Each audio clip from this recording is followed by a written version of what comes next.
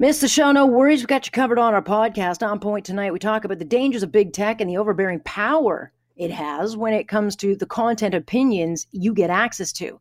France is doubling up soldiers on the streets after yet another terror attack that saw 3 people murdered in a church and a woman beheaded because France is defending freedom of speech when it comes to the Prophet Muhammad. And we'll talk about the punishment for a gangbanger who shot into a playground full of children because his target offended him on social media. Does his sentence fit the crime? Let's talk about that.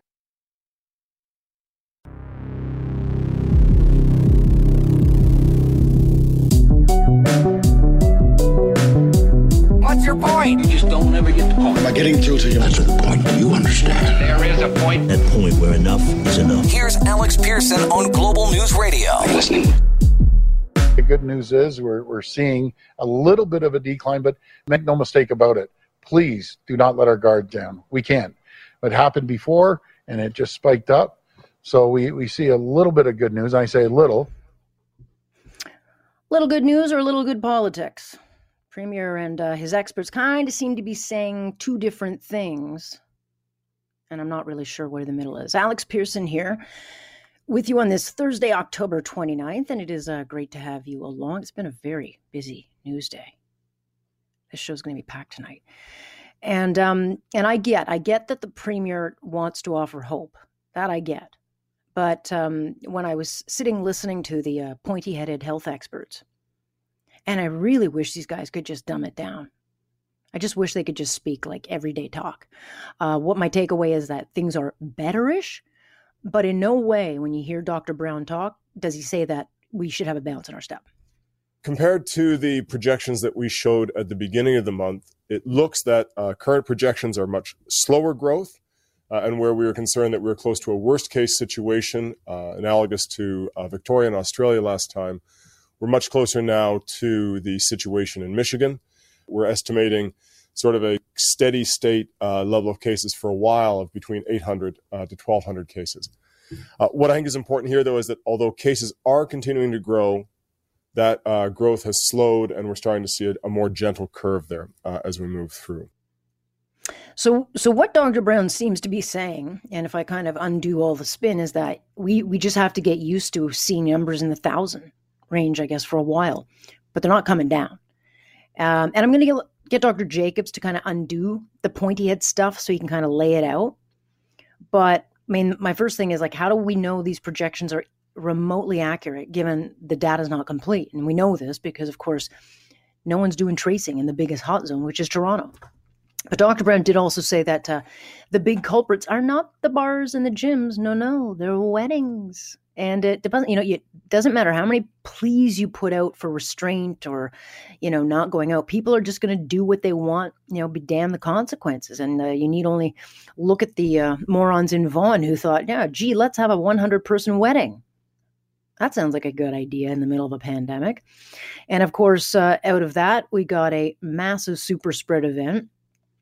2 weddings actually had spread events, but the one in Vaughan saw 44 COVID cases. And then those who got it took it home to wherever they lived in the province, and then who knows where it spread from there. And of course, at the time of that wedding, which was back a couple of weeks ago, York Region still allowed gatherings that big. But I mean, come on. To me, it's just a matter of common sense. Do you really need to be told that hanging out with 100 people maybe not a good idea? I mean, to me, it's just like that's just individual responsibility. But, folks are going to do what they want to do because we're not in this together. Or maybe they just don't take those in charge seriously. And I got to be honest, it is getting very hard to take them seriously, especially Dr. Theresa Tam. I don't know what planet she's on. COVID-19 has shone a real spotlight on the inequalities in health and in systemic gaps resulting in inequities. I do see COVID-19 as a catalyst for collaboration between health, social, and economic sectors. So Dr. Tam tabled a report Wednesday, and the report, which I got a chance to read after the show last night, makes it very clear that it's not about actually fixing a lot of the wrongs that she herself, I think, is responsible for with this pandemic. I mean, instead you get this report that reads like a social justice utopia, this dream she's got for Canada. And this is a report that is done by the chief medical officer every year. And it is supposed to highlight, the big health challenges and how do we address them? What needs fixing? But like you would think this year, and it should be a no-brainer, and it should be about COVID-19, no? It should be about the mistakes made and the corrections going forward and a vision to health. But what we get is this globalist wish list. It's called From Risk to Resilience, an equity approach to COVID-19. And then all 86 pages of it, you get Tam's vision for things like social housing, health equality, discrimination, ageism, intersectionality. I mean, really? I mean, she says it shone a light, this pandemic, on all these things. Well, I'm sorry. What this pandemic did was shine a light on Tam and the Trudeau government's complete incompetence in confronting a virus that they knew was a threat and that we were in no way prepared for. And, for a government that tells us every day that they're just too busy focusing on Canadians, you'd think that maybe Dr. Tam would be a little bit too busy to pontificate about things that will only play well to her academic friends at the United Nations, but offer absolutely next to nothing on correcting very obvious wrongs, like, I don't know, why the pandemic warning system was shut down, why we threw out or gave away the PPE, why travel wasn't and still hasn't been shut down, or maybe why her colleagues at the WHO waited weeks to declare this pandemic instead, because of course they were kissing China's butt. I mean, none of that's in this report, and even worse. And as Blacklock's reporting reveals, Tam's report deletes all references to her completely bungled messaging on masks. Because don't forget, for months, Dr. Tam and Patty Hajdu, they all told us how dangerous masks were. In fact, at one point, they gave us specific instructions not to wear masks, not to even wear them when you go traveling to hot zones like China. I mean, why were we even being told it's okay to go to China? None of that was in there. And it wasn't until April that flip-flopped, but you're not going to find anything of that in this report. Because just like we saw with the we thing, Dr. Tam just got out her black marker and just made it all go away. So I look at this report, and on the surface, I think people will say, wow, that's a real vision, but it reads nothing more than an ideological vision of what Canada should become, rather than an actual vision of how she and her expert colleagues are actually going to get us the hell out of this thing. And it will, it'll play well to the activists and the academics. And I mean, in time, maybe it's a great conversation to be had. But for average, everyday Canadians being destroyed because of Dr. Tam's utter lack of urgency, it does absolutely nothing to address these immediate health fails that she apparently and the government would rather whitewash. And I don't think anyone should be assured that this is going to change anytime soon. So here we are today, and with numbers creeping up but not going down. Well, it was a pretty stunning exchange, and that was between Twitter's CEO Jack Dorsey and a Republican senator who was pressing him at a Senate hearing Wednesday that was involving big tech and their creeping power to censor and suppress information that their CEOs don't seem to want you to see or have access to. And Jack Dorsey's company policy about misinformation is a little bit complicated. In fact, it doesn't make any sense. And by the way, he also resembles a very hairy, bearded, homeless mountain man. So it's a very off-putting look for him. But when it comes to posting misinformation or fake news, he says his company policy does not include posts on Holocaust denial. And I think what's becoming quite clear is that Dorsey himself doesn't deny that. And he will censor Donald Trump, but he won't stop you from posting absolute fake news on millions of Jews that were killed back in World War II. John Robson, National Post columnist, also the executive director of Climate Change Nexus. I mean, I found the interviews and what we saw yesterday at Washington really off-putting, because obviously Jack Dorsey and Mark Zuckerberg have enormous platforms, but they're very selective with what they consider misinformation and hate, and I think that's quite dangerous. I think that the situation is extremely dangerous in a large number of ways. And one of them is that these are private companies. And in that sense, they are at liberty to publish what they like and not publish what they don't like. And people can decide to patronize them or not patronize them, depending on what they think about it. And it seems to me that some of the politicians don't seem to understand this situation. But they're also very widely trusted and very widely used. And when they decide to skew the presentation without being forthright about it, and when they're caught, they start babbling like nitwits, unable to explain why they would spike one story saying, oh, well, it contains hacked information, and we don't do that. And then someone points out that there was another story that was anti-Trump and contained hacked information, and they didn't block it. And they're like, this disrupts trust in society in ways that I think we really don't need right now. And so, and when you think of all the stuff that does go on online, and some of it is incredibly foul. I mean, as you know, I run a website that is devoted to discussion of climate. And yet I find myself not only having to remove obscenities that are posted by people who like us as well as people who don't, but also every now and again someone will sneak in something, Holocaust denial. People with Holocaust denial on our channel. And we have to be alert, like somebody did it, but they typed the word Jew as bracket EW. So the deteriorating atmosphere online, if you then discover that, in fact, you can't trust Facebook or Google or Wikipedia, then you're in a heap of trouble. And Donald Trump said something very interesting. The weird thing about Donald Trump is that from some method not used by normal people, he occasionally comes up with very good ideas. He talked about repealing that Section 230 that says that these social media platforms are not publishers and cannot be sued for the stuff that is posted on them. And it's obvious that their business model would collapse completely if they were not exempted from these kind of actions. But that's, in a way, I think tough bananas for them. Lots of people have problems. Why shouldn't they be as accountable as a newspaper? And then all this rubbish wouldn't just get sprayed out there. They'd need quality control. It would change the internet dramatically. And this fear, and the people talk about, these platforms, they're stealing the ad revenue from newspapers. They shouldn't be allowed to post our stuff. Well, they don't post our stuff. They post links to our stuff. They lead people to our stuff. They don't reprint our text and then put an ad on it. So people seem to have a lot of trouble seeing what's happening. But suppose that these platforms couldn't just allow you to put up whatever foul rubbish it happened somehow to strike you that you should put up there without being held accountable for it. We get much back, I think, to a much better model of people who take responsibility for what they put out there. And they might well be partisan organs, right? What you're going to get from the New York Times is not what you're going to get from the New York Post.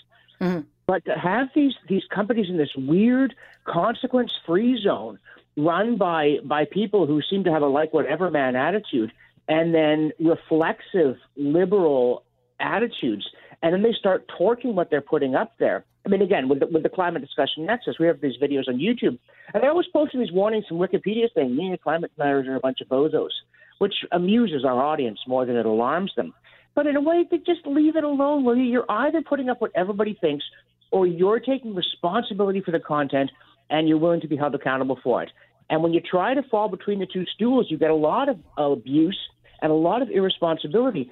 And who in their right mind would say that's what we need right now? Irresponsible abuse. There's not enough irresponsible abuse. Go for it. Right. I mean, it's okay to post Holocaust denial stuff. It's okay to post Louis Farrakhan and his hate, Jew hate, and the Ayatollah. He's okay to threaten the evisceration of Israel. But Joe Biden's story, that's no good.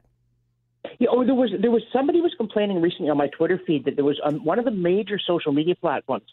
Someone had put up a picture of two black women who, for some reason, had almost no clothes on, and they were carrying the severed heads of two white people, a man and a woman. And somebody had said, "Excuse me, but you shouldn't have that up." And they went, "Oh, don't you dare interfere with our artistic expression." And I thought, if this was reversed, if it was two white women carrying the heads of a severed black couple, it'd be down like that, and the account will be canceled and so on. But there's this weird combination of anything goes and nothing goes. Like, you've got these half libertarian, half Puritan people who seem incapable of thinking about what they're doing. And this, to me, at least come clean with it. But yeah, you can put up the Louis Farrakhan stuff. You can put up the most amazingly anti one race stuff, provided the race is white people. And then you can't post, like this professor at the University of Ottawa was in trouble because they used the word Voldemort in a discussion. And when they were trying to explain that this was bad, or talk about, well, has this word been reclaimed? Everyone's like, well, you can't say that word. So it's this very strange combination of total permissiveness and an indignant defense of our right to do whatever, with an absolutely Puritan refusal to allow certain ideas in that you pretend you're not doing. And imagine if the Conservatives do get chased off Facebook and off of YouTube and off of Twitter. You know, do you think this is going to improve the mood on the right? Or is this going to lead QAnon and these other insane, evil conspiracy theories to become even more powerful? But these guys, the tech giants, they don't seem to be capable of thinking about this. It's like they never graduated from college.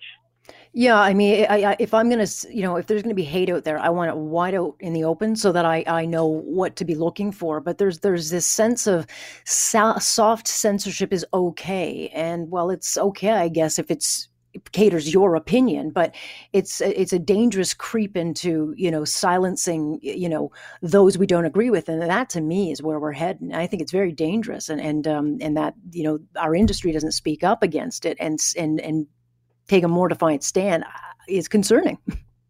Yeah, and they say they're doing it. I mean, I don't expect the New York Times to start publishing defense of the traditional family and the right to life. Fine. We know what the New York Times is, and the people who like it get subscriptions. The people who don't read it and go, can you believe they said that? But they're quite upfront about what they are. They're a liberal newspaper. They're good journalists, but you're getting a point of view. But with Twitter, because they're not publishers, or with Facebook, they're not publishers. They're not responsible for their content, and yet they are saying, we're not going to publish some stuff we don't like. And then some of the stuff that they don't seem to mind, you can keep bring up Holocaust denial again. I mean, if there's something worse than Holocaust denial, I never heard of it. And yet with that, it's like, yeah, whatever. And you think to yourself, how can you look at yourself in the mirror when you will not allow stories about Joe Biden's son's suspicious dealings that might involve his dad, partly because, and we all know this, because you're afraid it might change the election outcome. And yet you'll allow Holocaust denial, and then you'll be all high and mighty and pious and say, we are the new leaders of society.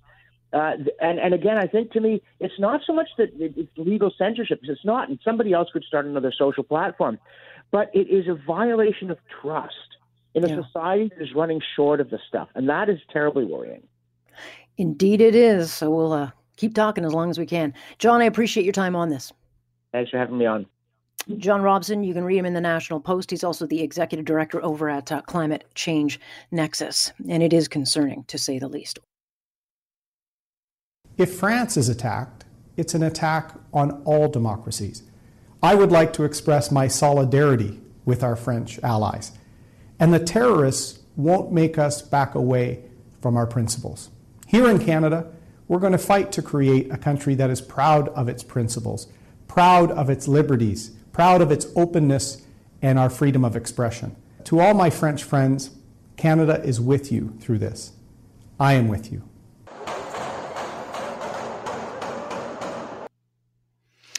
And that is the sound right there of the moment when French police killed this knife-wielding terrorist who beheaded an elderly woman at prayer and killed two others at Notre Dame Church in the city of Nice. And you also heard a message from Conservative leader Erin O'Toole, which I thought set the right tone for this. But this was a savage killing. Just when you read the, the aftermath of what happened, this guy yelling "Allahu Akbar" as he killed these people. And there's zero dispute. This is terror. And of course, it comes just a couple of weeks after a French teacher was beheaded for using cartoons of the Prophet Muhammad as part of a civics class.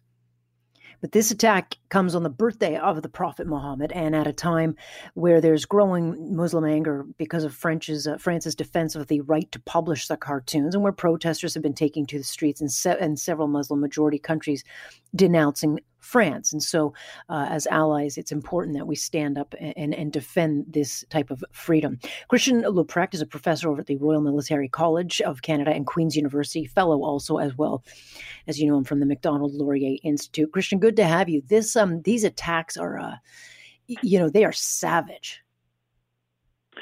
Yeah, but I think it doesn't come as a surprise. So the Fichier S, the security dossier of French intelligence, has over 12,000 names on it, and about 6,000 of them are considered to be high risk. And there's simply not enough resources to monitor all the individuals. And I think one of the challenges here is, as that this demonstrates, that there are a small but important small fraction of individuals who are prepared to go to lengths that are simply not acceptable.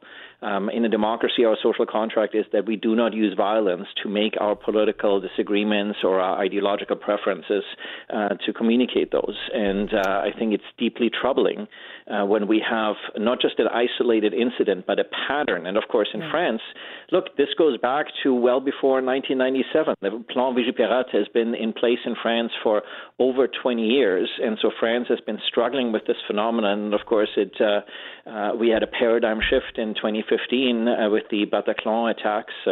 And I think it's a reminder for us that this remains a persistent threat to our societies, not just, of course, in terms of the violence, but also in terms of the attempts to undermine the very basic values and democratic life that we cherish.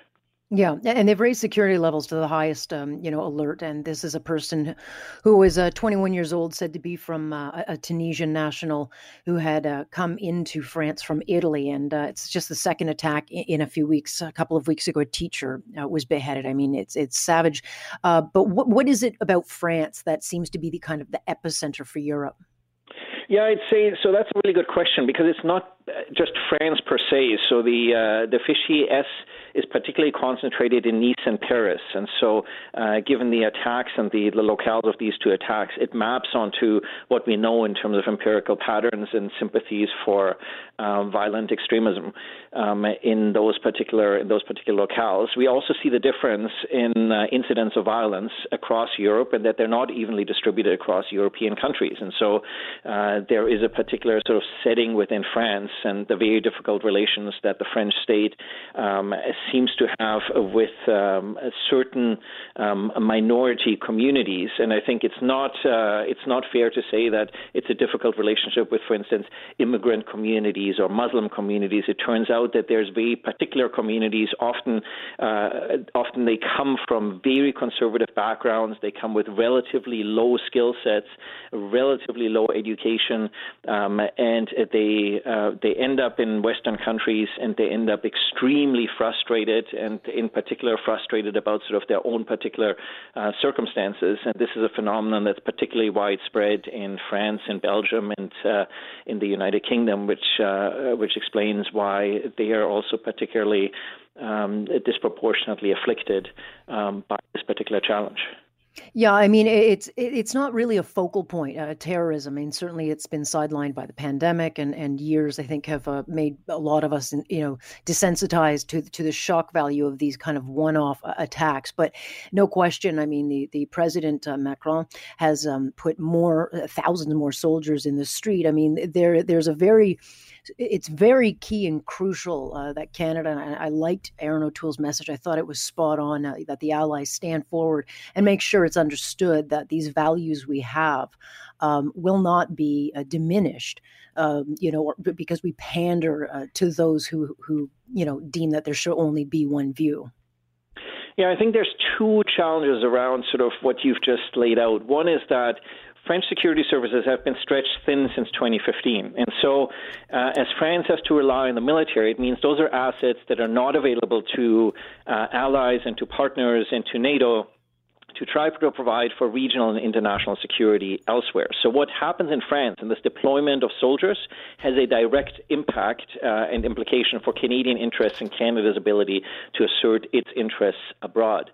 The other is, of course, the very troubling reaction by some global leaders and in some countries with regards to denouncing the freedom of expression with which they disagree in terms of some sort of content. It's problematic for two reasons. One, of course, that those are often countries that condone things such as anti-Zionism, that condone people denying the Holocaust or so forth, but at the same time, they themselves aren't prepared to then accept that in other countries there is people enjoy freedom of expression that is not guided by government or by sort of societal prerogatives.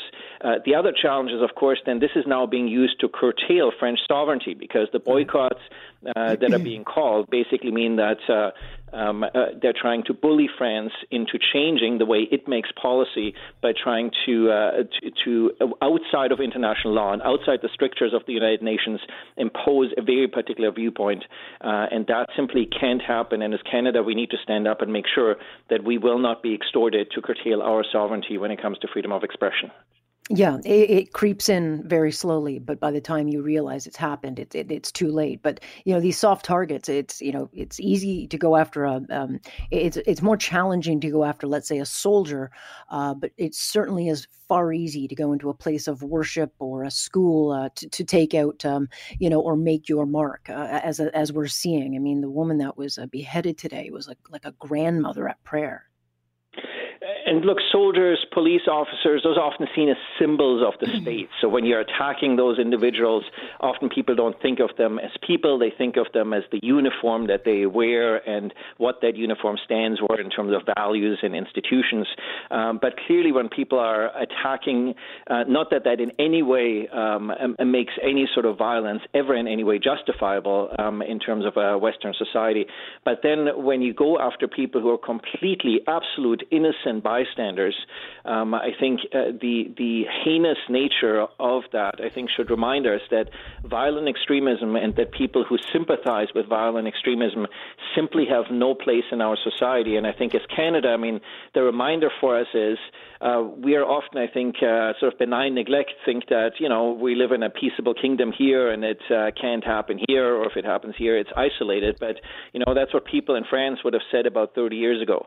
And so I think we need to ask ourselves what it is that we are doing right today so that in 20 or 30 years we don't look back and find ourselves in that sort of situation and go, oh darn, we should have thought about this harder to make sure that we should have done things right 25, 30 years ago in terms of the societal conditions that we laid. So I think there's some hard lessons for Canada to be learned here going forward if we want to maintain the peaceable kingdom that we live in. And given France has been targeted now twice in a couple of weeks with the same kind of, beheading and message sent, do we raise our security levels here? Will we start to see copycat situations? And it's not that we haven't, Christian, as you well know, had situations. They just don't get reported, and they certainly don't get called terrorist. I mean, an extremist terrorist walks into a Canadian Tire and tries to behead someone, it's kind of laughed off. But I mean, we do have them, but should we be expecting kind of waves of this? Is there some message being sent particularly now? Well, if intelligence services do their job right, then they're able to identify these individuals, they're able to make a reasonable risk assessment who's at disproportionate risk, and they're able to intervene early on in order to try to mitigate that risk. I think the problem here was, especially in the case of this particular individual, that he probably wasn't on the radar of intelligence to begin with, so it meant that they really didn't have a chance of intervening. So sort of these flying blind here is a considerable always concern for intelligence that they're going to miss something. So to what extent are we going to bind the hands of our intelligence agencies to actually be able to do the job that they need to do in order to keep our society safe? And I think it raises sort of a broader question of what powers of the state are appropriate. Of course, in France, France has long had sort of some of the most intrusive surveillance powers available, and also some significant powers of censoring, for instance, certain internet sites, and we still see these incidents of violence. I think what Canada certainly tactically will look at, and what we've gotten very good at since 9/11, is coordination among intelligence services to see whether these individuals or sort of their circle of associates have any sort of links back to Canada or communicating with individuals in Canada. And that's certainly where CSIS, for instance, will be working overtime to try to identify any such links that might then subsequently pose a risk to the Canadian public. Yeah, what a day. All right, Christian, I appreciate your insight always. Thank you for your time. It's been my pleasure. Thank you. Christian Leuprecht joining us tonight. And we'll keep following that story. It's just heartbreaking, if not infuriating. He suggested that denunciation and general deterrence had to be paramount in such a terrible case, and that is the law without question. But the courts need help, and when someone pleads guilty in a situation where the courts are in this kind of trouble, they do get extra credit. All right, that is defense lawyer John Struthers, and he's the lawyer for the man who unloaded a gun into a playground, as you heard in the report during the news, and that playground was filled with children. And two of those were sisters who got struck by the bullets. Well, he was sentenced today to just under 13 years for that. His name, Taquan Robertson. He is 26. And he pleaded guilty earlier this month, where he basically admitted, he hunted and stalked his target. He wanted to kill him. And regardless of the 12 kids playing and where the target was standing, he opened fire anyway. And that's all because apparently he'd been insulted on social media. And then, of course, he went on the run for over a year and was only caught when a reward and a Canada-wide warrant led to his arrest. And so while he says he's sorry now, maybe he's just sorry he got caught. Catherine McDonald is our Global News Radio, Global News crime reporter. Good to have you, Kath.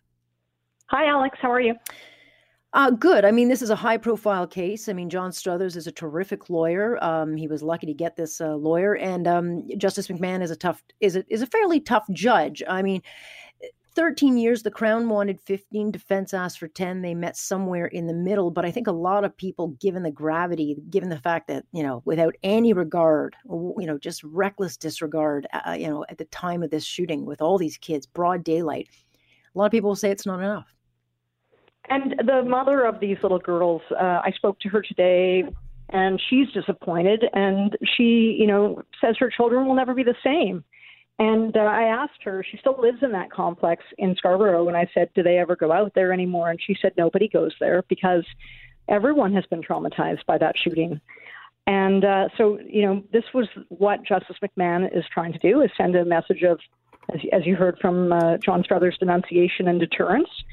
And the question is, will this sentence be enough for Taquan Robertson to change and to come out of jail or prison a different man?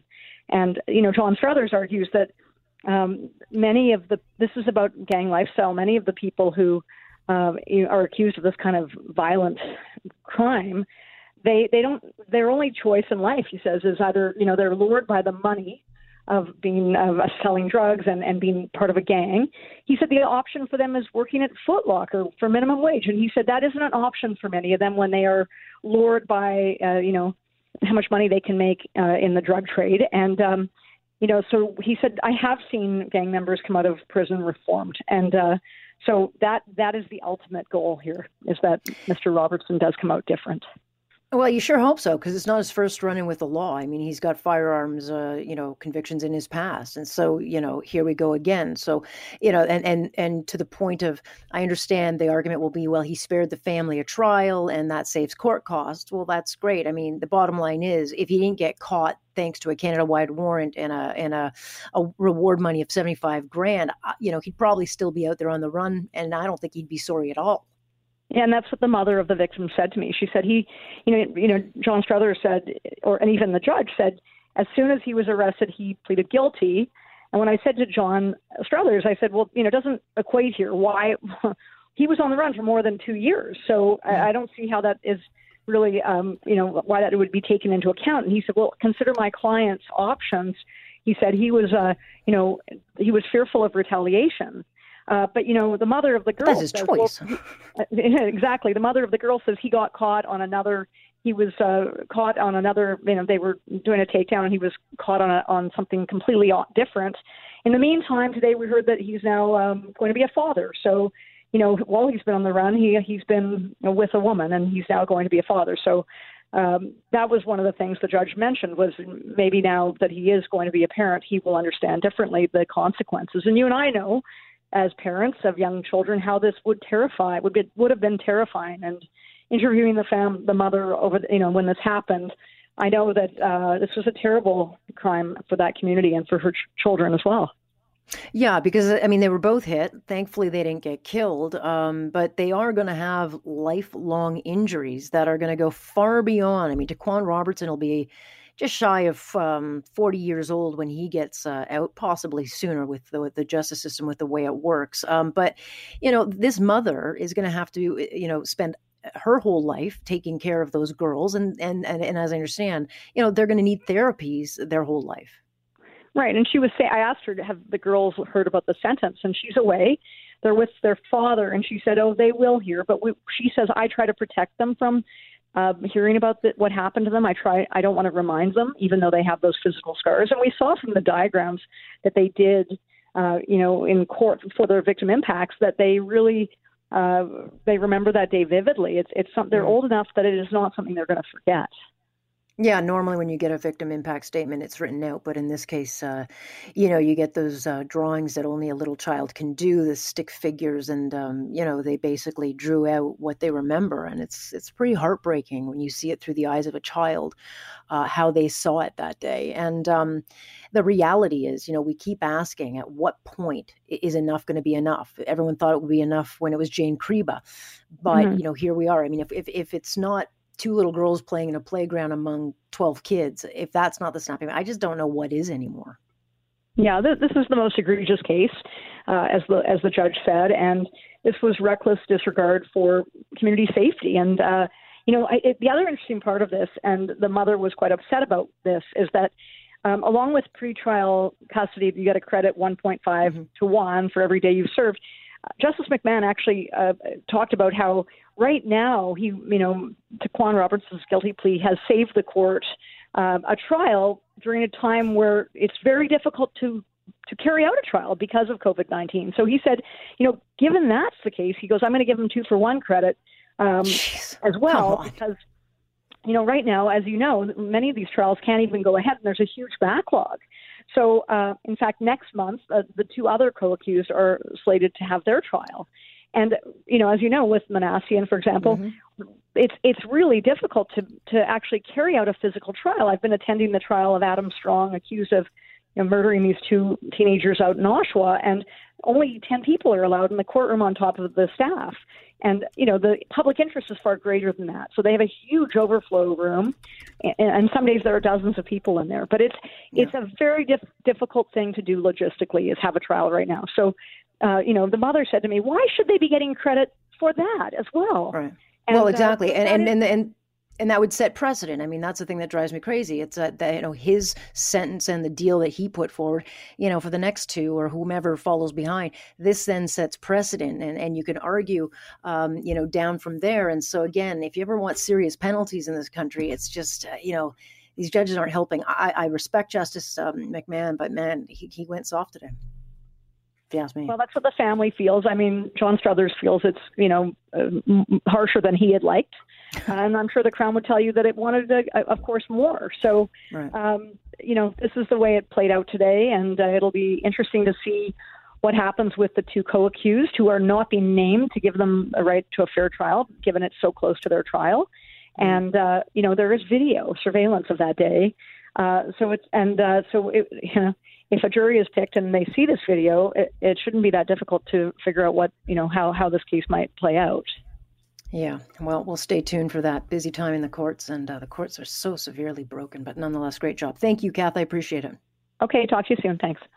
Catherine McDonald joining us. And I get it. There are a lot of logistical issues with the courts, but this is a plea. I mean, to me, it's just here's your sentence. Away you go. But to give them credit 2-1, give me a break. Give me a break. Thanks for listening. You can, of course, join us Monday through Friday, 6:30 to 10. I'm Alex Pearson. This is On Point here on Global News Radio.